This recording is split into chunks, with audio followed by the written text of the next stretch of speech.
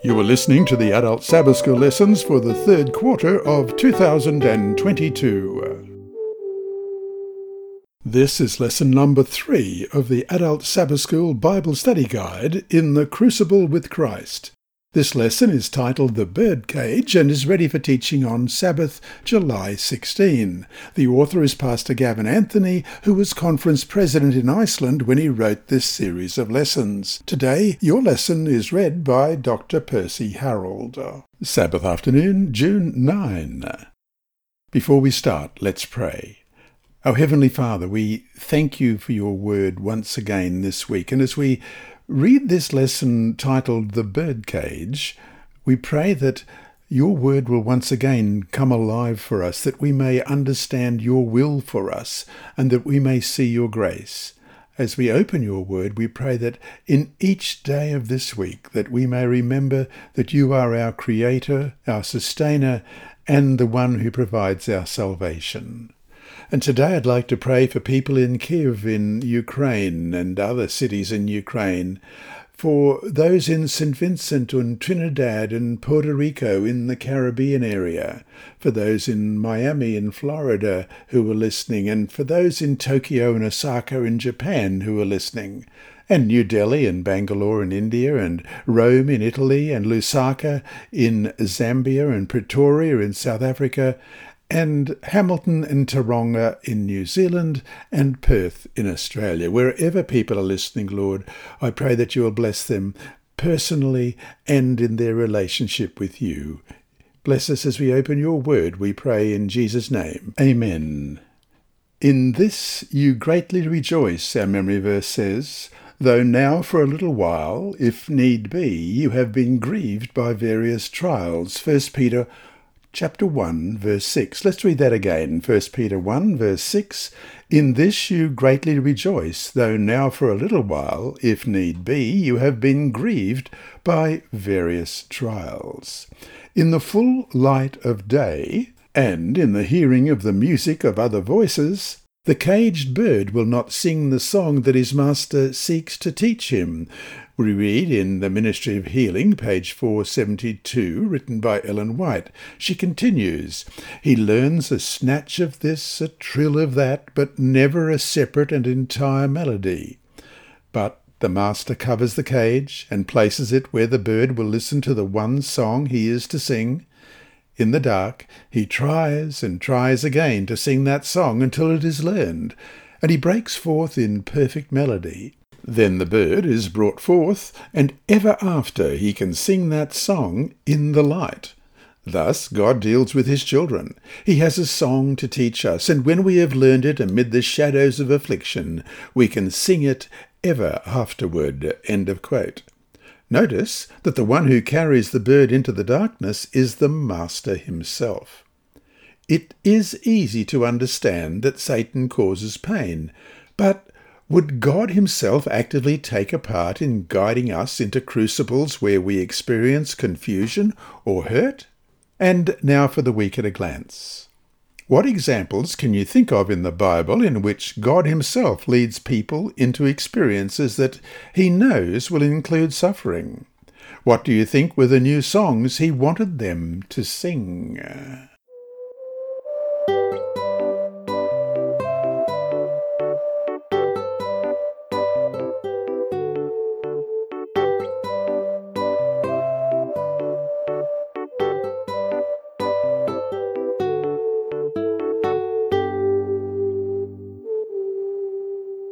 Sunday, July 10. To the Promised Land via a dead end. Exodus chapter 14, verse 10 reads, And when Pharaoh drew near, the children of Israel lifted their eyes, and behold, the Egyptians marched after them. So they were very afraid, and the children of Israel cried out to the Lord. Have you ever been set up, led into a trap, or to a dead end? Sometimes it can be nice, like walking unexpectedly into a room of waiting friends who all shout, "Surprise! Happy birthday!" At the other times it can be quite a shock, even a very unpleasant one. It may have been bullies when you were at school, or a work colleague who unexpectedly tried to make you look bad. From the day the Israelites left Egypt to the day they reached the promised land, the Lord went ahead of them in a pillar of cloud to guide them on their way, and by night in a pillar of fire to give them light, so that they could travel by day or night, as we read in Exodus 13:21. Every part of their journey was led by God himself. But look at where he had led them first, to a place where the sea was before them. Mountains were on either side, and Pharaoh's army was within eyesight right behind. Read Exodus chapter 14. Why did God bring the Israelites to a place where he knew they would be terrified? Exodus 14, beginning at verse 1. Now the Lord spoke to Moses, saying, Speak to the children of Israel, that they turn and camp before Pi-hahiroth, between Migdol and the sea, opposite Baal-zephon. You shall camp before it by the sea. For Pharaoh will say of the children of Israel, They are bewildered by the land, the wilderness has closed them in. Then I will harden Pharaoh's heart, so that he will pursue them, and I will gain honour over Pharaoh, and over all his army, that the Egyptians may know that I am the Lord. And they did so. Now it was told the king of Egypt that the people had fled, and the heart of Pharaoh and his servants was turned against the people, and they said, Why have we done this, that we have let Israel go from serving us? So he made ready his chariot, and took his people with him. Also he took 600 choice chariots, and all the chariots of Egypt with captains, over every one of them. And the Lord hardened the heart of Pharaoh king of Egypt, and he pursued the children of Israel, and the children of Israel went out with boldness. So the Egyptians pursued them, all the horses and chariots of Pharaoh, his horsemen and his army, and overtook them, camping by the sea beside Pi-hahiroth, before Baal-zephon. And when Pharaoh drew near, the children of Israel lifted their eyes, and behold, the Egyptians marched after them. So they were very afraid. And the children of Israel cried out to the Lord. Then they said to Moses, Because there were no graves in Egypt, have you taken us away to die in the wilderness? Why have you so dealt with us to bring us out of Egypt? Is this not the word that we told you in Egypt, saying, Let us alone, that we may serve the Egyptians? For it would have been better for us to serve the Egyptians than that we should die in the wilderness. And Moses said to the people, Do not be afraid. Stand still and see the salvation of the Lord, which he will accomplish for you today. For the Egyptians, whom you see today, you shall see again no more forever. The Lord will fight for you, and you shall hold your peace. And the Lord said to Moses, Why do you cry to me? Tell the children of Israel to go forward, but lift up your rod, and stretch out your hand over the sea, and divide it. And the children of Israel shall go on dry ground through the midst of the sea. And I indeed will harden the hearts of the Egyptians, and shall follow them. So I will gain honour over Pharaoh, and over all his army, his chariots, and his horsemen.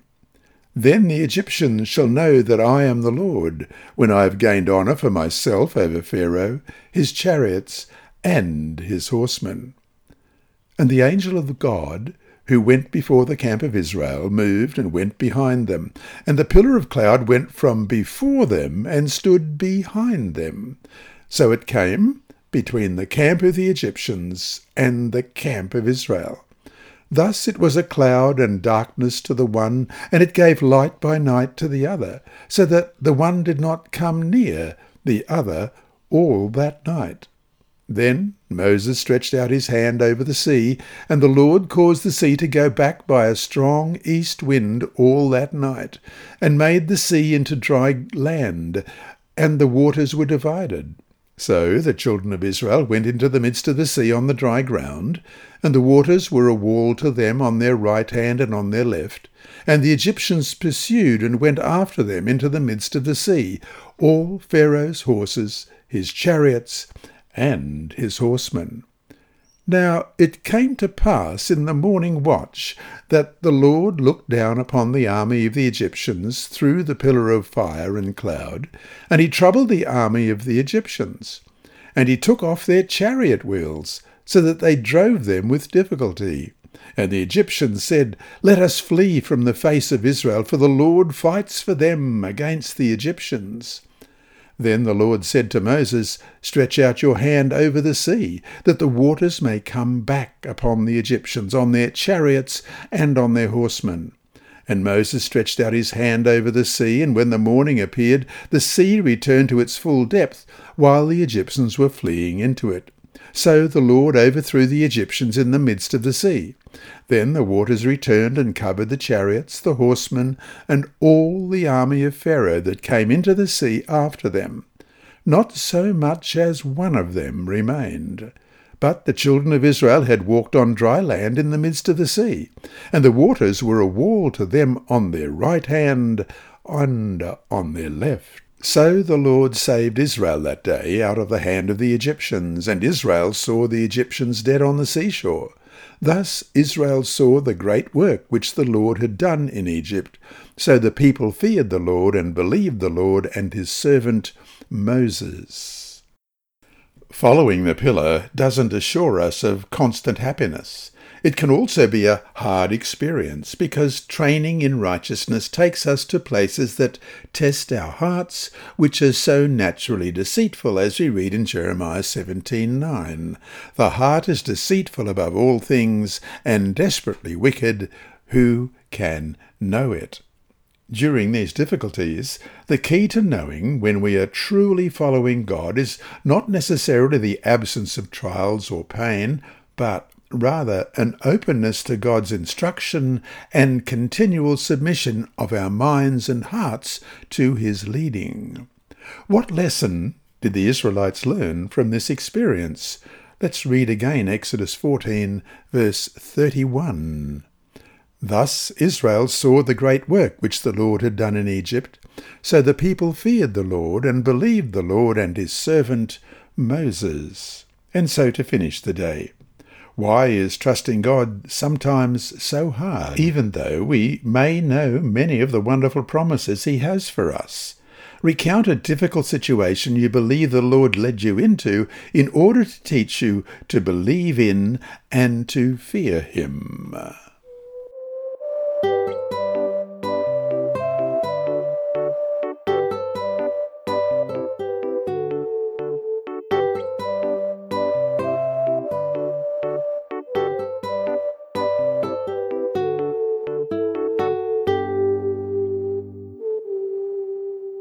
Monday, July 11. Bitter waters.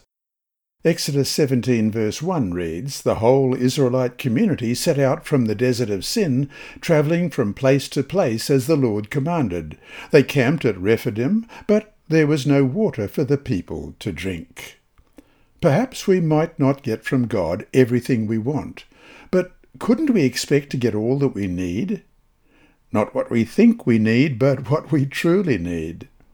There was one thing the Israelites certainly needed, and that was water. Just after God in the cloud led the Israelites through the Red Sea, they followed him through the hot, waterless desert for 3 days. Particularly in the desert, where finding water is so critical, their desperation is understandable. When would they get the water they needed? So, where does God lead them? The pillar goes to Marah, where, at last, there is water. They must have been excited, but when they tasted the water, they immediately spat it out because it was bitter. As it says in Exodus 15:24, so the people grumbled against Moses, saying, What are we to drink? Then, a few days later, God does it again. This time, however, the pillar actually stops where there is no water at all. Exodus 17 verse 1, Then all the congregation of the children of Israel set out on their journey from the wilderness of Sin, according to the commandment of the Lord, and camped in Rephidim, but there was no water for the people to drink. Read Exodus 15 verses 22 to 27 and Exodus 17 1 to 7. What did God reveal to Israel about himself at Marah and at Rephidim? What lessons should they have learned? Exodus chapter 15, beginning at verse 22. So Moses brought Israel from the Red Sea. Then they went out into the wilderness of Shur. And they went 3 days in the wilderness and found no water. Now when they came to Marah, they could not drink the waters of Marah, for they were bitter. Therefore the name of it was called Marah. And the people complained against Moses, saying, "What shall we drink?" So he cried out to the Lord, and the Lord showed him a tree. When he cast it into the waters were made sweet. There he made a statute and an ordinance for them, and there he tested them, and said, "If you diligently heed the voice of the Lord your God, and do what is right in his sight, give ear to his commandments, and keep all his statutes, I will put none of the diseases on you which I have brought on the Egyptians, for I am the Lord who heals you." Then they came to Elim, where there were 12 wells of water and 70 palm trees. So they camped there by the waters. And Exodus 17, beginning at verse 1, Then all the congregation and the children of Israel set out on their journey from the wilderness of Sin, according to the commandment of the Lord, and camped in Rephidim. But there was no water for the people to drink. Therefore the people contended with Moses and said, "Give us water, that we may drink." So Moses said to them, "Why do you contend with me? Why do you tempt the Lord?" And the people thirsted there for water, and the people complained against Moses, and said, "Why is it you have brought us up out of Egypt to kill us and our children and our livestock with thirst?" So Moses cried out to the Lord, saying, "What shall I do with this people? They are almost ready to stone me." And the Lord said to Moses, "Go on before the people, and take with you some of the elders of Israel. Also take in your hand your rod with which you struck the river, and go. Behold, I will stand before you there on the rock in Horeb. And you will strike the rock, and water will come out of it, that the people may drink." And Moses did so in the sight of the elders of Israel. So he called the name of the place Massah, and Meribah, because of the contention of the children of Israel, and because they tempted the Lord, saying, "Is the Lord among us, or not?" And so to finish the day, in Rephidim, what question did the children of Israel ask in verse 7? Is the Lord among us, or not? Have you ever asked the same question? If so, why? How did you feel, and what lessons did you learn after you had it answered? How many times do we need to get it answered before we stop asking it altogether?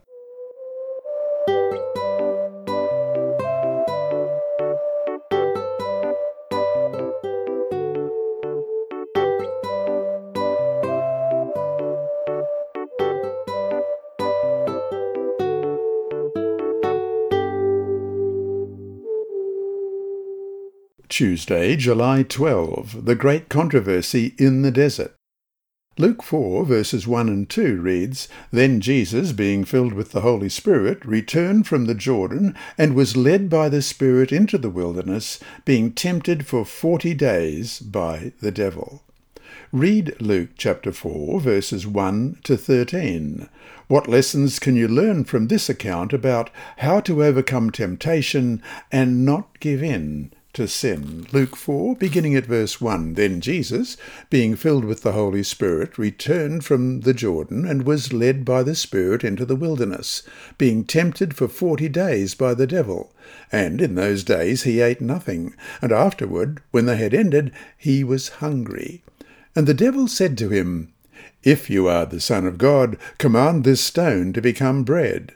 But Jesus answered him, saying, It is written, Man shall not live by bread alone, but by every word of God. Then the devil, taking him up on a high mountain, showed him all the kingdoms of the world in a moment of time. And the devil said to him, All this authority I will give you, and this glory, for this has been delivered to me, and I give it to whomever I wish. Therefore, if you will worship me, all will be yours. And Jesus answered and said to him, "Get behind me, Satan, for it is written, You shall worship the Lord your God, and him only you shall serve."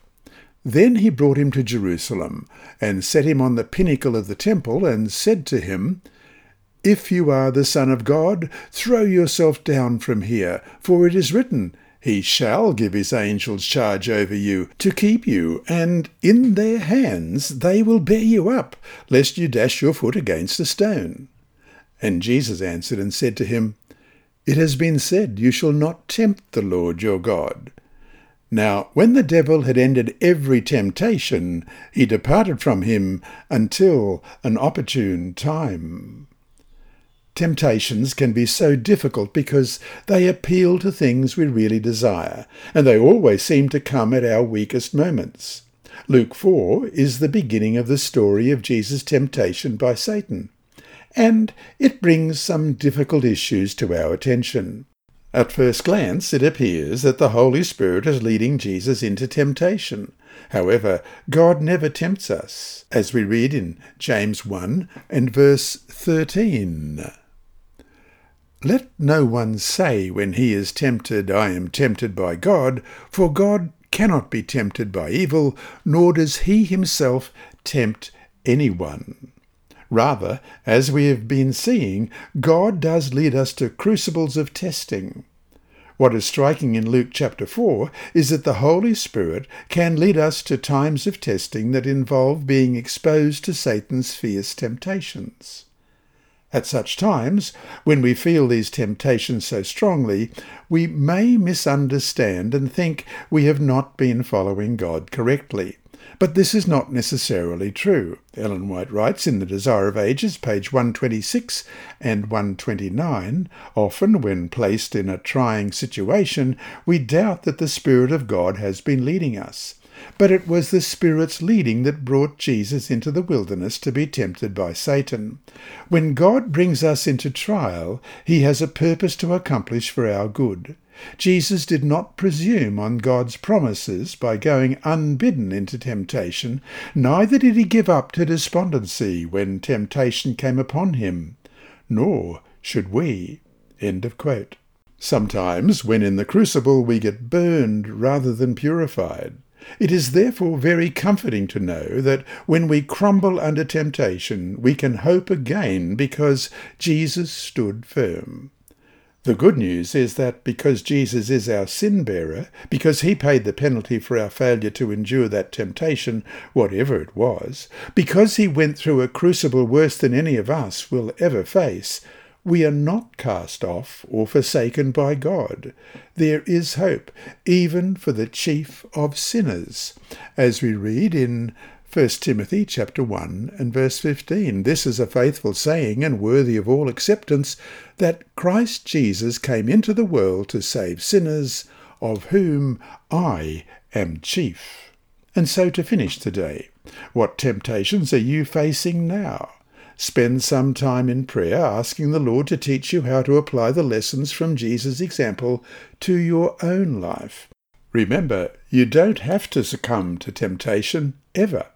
Remember, too, that if you do succumb, you have a Saviour.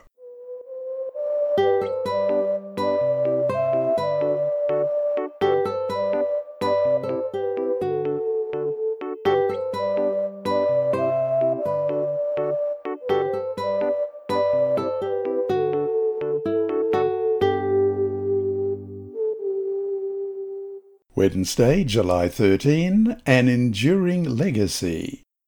Read 1 Peter chapter 1, verses 6 and 7. What is Peter saying? "In this you greatly rejoice, though now for a little while, if need be, you have been grieved by various trials, that the genuineness of your faith, being much more precious than gold that perishes, though it is tested by fire, may be found to praise, honour, and glory at the revelation of Jesus Christ." Peter was writing to people who were battling through difficulties and often felt very alone. He was writing to God's elect, as it says in verse 1, exiles scattered throughout the provinces of Pontus, Galatia, Cappadocia, Asia, and Bithynia. This is the area we know today as Western Turkey. A few verses later, Peter says that he knows that they are experiencing griefs in all kinds of trials in verse 6. What does Peter mean by saying that they are exiles and scattered? How might that add to their trials? Being a Christian during those times was a new thing. Believers were small in number, and in various places where they were a decided minority who were often misunderstood at best, persecuted at worst. Peter assures them, however, that these trials are not random or chaotic. Let's read that verse again. In this you greatly rejoice, though now for a little while, if need be, you have been grieved by various trials, that the genuineness of your faith, being much more precious than gold that perishes, though it is tested by fire, may be found to praise, honour, and glory at the revelation of Jesus Christ. Genuine faith is the goal of those who persevere through all kinds of trials. Now read 1 Peter 1 verses 6 through to 9. What ultimate assurance does Peter seek to give these people amid their trials? What does this hope mean for us too? So 1 Peter 1, beginning at verse 6, In this you greatly rejoice, though now for a little while, if need be, you have been grieved by various trials, that the genuineness of your faith, being much more precious than gold that perishes, though it is tested by fire, may be found to praise, honour, and glory at the revelation of Jesus Christ, whom, having not seen you love, though now you do not see him, yet believing, you rejoice with joy inexpressible and full of glory, receiving the end of your faith, the salvation of your souls. Whatever their trials, whatever they suffer, how can it be compared to the eternity that awaits them when Christ returns? Peter's words to them are God's words to us, regardless of whatever we are facing. However difficult or painful our trials, we must never lose sight of the ultimate end, eternal life in a new heaven and new earth, without pain, suffering, or death. With such a promise before us, a promise guaranteed us through the death of Jesus, how important that we not lose faith, but instead, amid our trials, ask the Lord to purge us of everything and anything that stands in the way of our faith.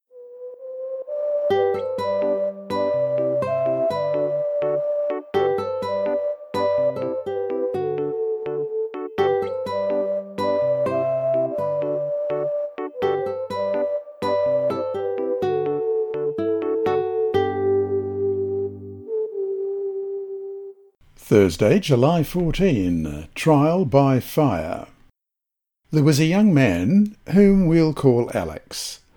He had come out of a very troubled youth, drugs, violence, even some time in jail. But then, through the kindness of a local church member, whom Alex had stolen from, Alex learned about God and gave his heart to Jesus. Though he still had his problems and struggles, and though elements of his past still lingered, Alex was a new person in Jesus. He loved God and sought to express that love by obeying his commandments, as we read in 1 John chapter 5, verses 1 and 2. Whoever believes that Jesus is the Christ is born of God, and everyone who loves him who begot also loves him who is begotten of him. For this we know, that we love the children of God, when we love God and keep his commandments. At one point, Alex felt impressed that he should be a minister. Everything pointed to it. He was answering God's call, no doubt about it. At college, things went well at first. Then one thing after another went awry, and his life became becoming apart. His source of money started to dry up. A close friend turned against him, making accusations about him that were false, but that damaged his reputation. Next, he kept on getting sick. No one knew what it was, but it impacted his studies to the point where he was afraid that he was going to have to drop out of school completely. On top of it all, he was fighting fierce temptations with drugs, which were readily available in the local community. At one time he even fell in that area. Alex couldn't understand why all this was happening, especially because he was sure that the Lord had led him to this school to begin with. Was Alex wrong about that? If so, was his whole experience with God a huge mistake? Even the most basic elements of his faith were coming under doubt. Imagine that, amid this crisis, Alex comes to you and asks for advice. What would you say?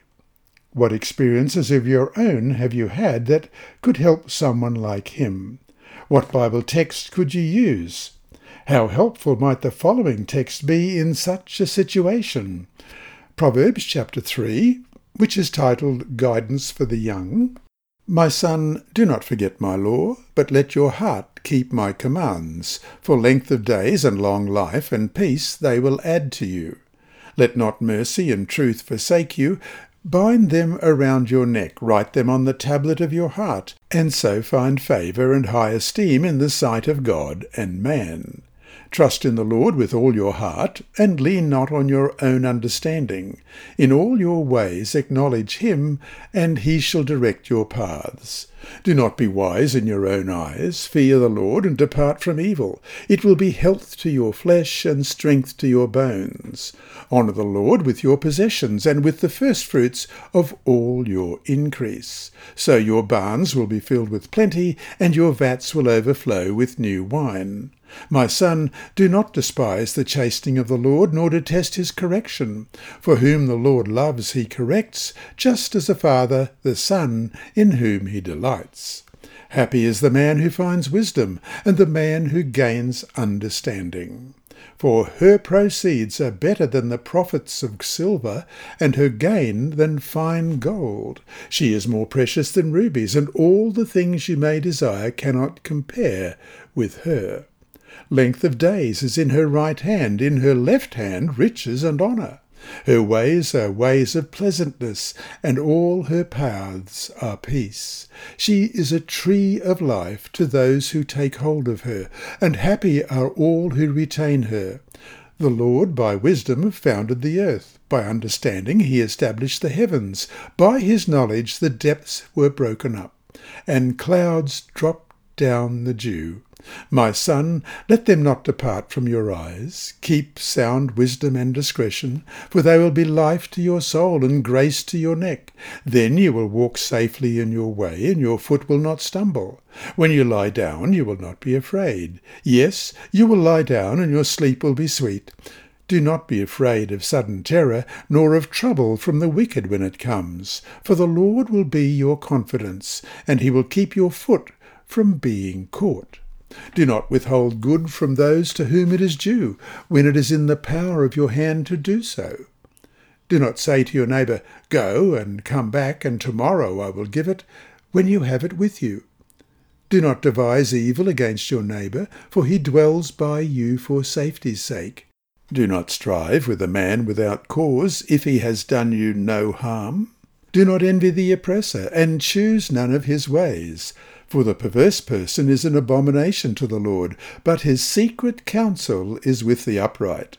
The curse of the Lord is on the house of the wicked, but he blesses the home of the just. Surely he scorns the scornful, but gives grace to the humble. The wise shall inherit glory, but shame shall be the legacy of fools.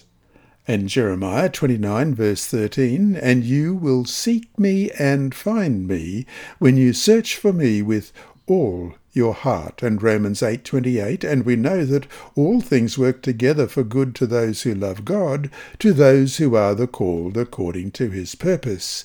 And 2 Corinthians 12 verse 9, And he said to me, My grace is sufficient for you, for my strength is made perfect in weakness. Therefore most gladly I will rather boast in my infirmities, that the power of Christ may rest upon me. And Hebrews chapter 13 and verse 5. Let your conduct be without covetousness. Be content with such things as you have, for he himself has said, I will never leave you nor forsake you. And so to finish today, almost all who follow the Lord have had crises during which they've been tempted to doubt the Lord's leading.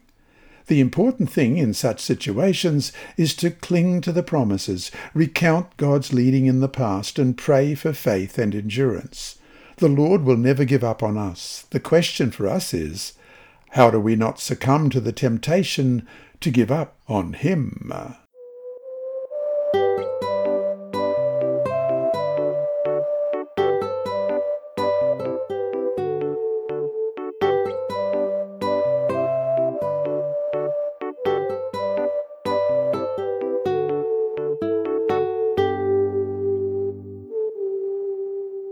Friday, July 15. From the Advent Review and Sabbath Herald of April 7, 1903, Ellen G. White writes in an article titled Rephidim, "But of old the Lord led his people to Rephidim, and he may choose to lead us there also, to test our loyalty. He does not always bring us to pleasant places. If he did, in our self-sufficiency, we should forget that he is our helper. He longs to manifest himself to us and to reveal the abundant supplies at our disposal, and he permits trial and disappointment to come to us that we may realize our helplessness and learn to call upon him for aid. He can cause cooling streams to flow from the flinty rock. We shall never know until we are face to face with God, when we shall see as we are seen and know as we are known, how many burdens he has borne for us, and how many burdens he would have been glad to bear if, with childlike faith, we had brought them to him." And that brings us to our 5 discussion questions for this week. 1. We often talk of temptation as an individual thing, which of course it is. At the same time, are there any corporate temptations, things that we as a church or a local church family might have to guard against as a group? If so, what? 2. Ask those who are willing to talk about any of the unpleasant places that they have been brought to. Why were these unpleasant? If they had to revisit these experiences today, would they view them any differently? 3. We all understand the principle behind God allowing us to be purified and refined by trials. How, though, do we understand the situation in which trials appear to have no value? For instance, someone is killed instantly in a car wreck. As a class, seek to work through possible answers. 4. As a class, take time together to pray for each other, that each might be strengthened to endure trials and stay faithful. And 5. Does your class know of anyone who, having faced trials, lost the way? If so, as a class, what could you do in a very tangible way to help lead that person back?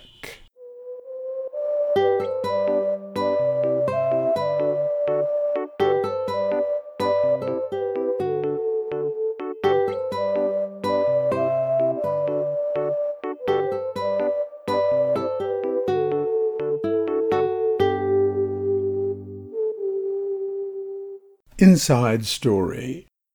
Our mission story this week is a continuation of last week's and again is read by Sibylla, my niece. Thank you, Sibylla. Abandoned by Father, Part 3, by Andrew McChesney. Father always seemed to be angry after Mother told him that she was going to the Adventist church. Every little thing irritated him. One night he exploded with rage when Mother arrived home late from a church event. The next morning, Mother arrived at the dental clinic, where she worked as a secretary in Manaus, Brazil, and learned that she no longer had a job. The clinic had closed. All the way home she wondered how to tell Father, but he wasn't at home and he didn't answer his phone calls. Then Mother noticed that his clothes were missing from the closet. He had left home. Mother didn't say a word to their son Junior. The boy, busy at school and the Gamers Club, only noticed that Father was gone 3 days later when he received a WhatsApp video message on his cell phone. Father said Adventism and his faith Candomblé could not coexist in the same house. Mother also received a WhatsApp message. Father said he had moved to the Candomblé temple where he worshipped evil spirits as a high priest. "I'm never going to give up my religion," he said. "You have to accept it." Mother had never heard about the great controversy between Christ and Satan. But she was worried, and she met with Ricardo Coleo, pastor of Alpha Seventh-day Adventist Church Community. Weeping, she confided that father worked as a candomblé priest and had deserted the family. Pastor Ricardo comforted mother and, opening his Bible, said kindly, "Let me share some advice with you." In 1 Corinthians chapter 7, verse 3, he read, "Let the husband render to his wife the affection due to her, and likewise also the wife to her husband." In Proverbs 14:1 he read, "The wise woman builds her house, but the foolish pulls it down with her hands." Looking at mother, he said, "Be a good wife to your husband, Eduardo, and pray for him." The Bible verses encouraged mother, and she decided to pray even more. Weeks passed, and mother ran out of money. She found strength in the Bible and prayed the promise of Joshua 1:9, which says, "Be strong and of good courage, for the Lord your God is with you wherever you go." When grandmother, father's mother, learned that the family was low on food, she called father and he began to deliver groceries. One day, grandmother told mother that spirits had summoned her and Junior to the temple. When the pair arrived, father was possessed by an evil spirit who spoke through him in a low, distorted voice. The spirit said father could go back home, but threatened to kill him if mother or Junior tried to teach him about their religion or invited him to church. Father returned home that day. He had been gone for 2 months. Mother prayed even more. This lesson was read by Dr. Percy Harold for Christian Services for the Blind. Sponsored by the Sabbath School Department and distributed through Hope Channel Australia, this podcast is also redistributed by Hope Channel Germany, Christian Record Services for the Blind. It is also available on SoundCloud and through multiple podcast distributors, including Apple iTunes. And you can listen and watch at the same time on YouTube. Remember, God is always faithful.